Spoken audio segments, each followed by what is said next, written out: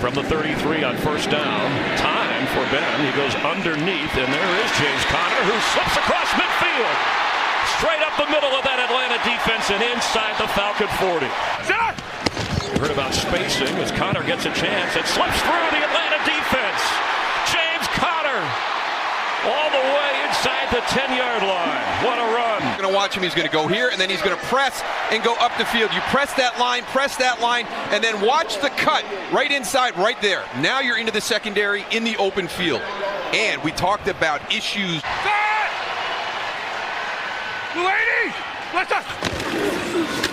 Conner dives over, and there's your Steeler touchdown.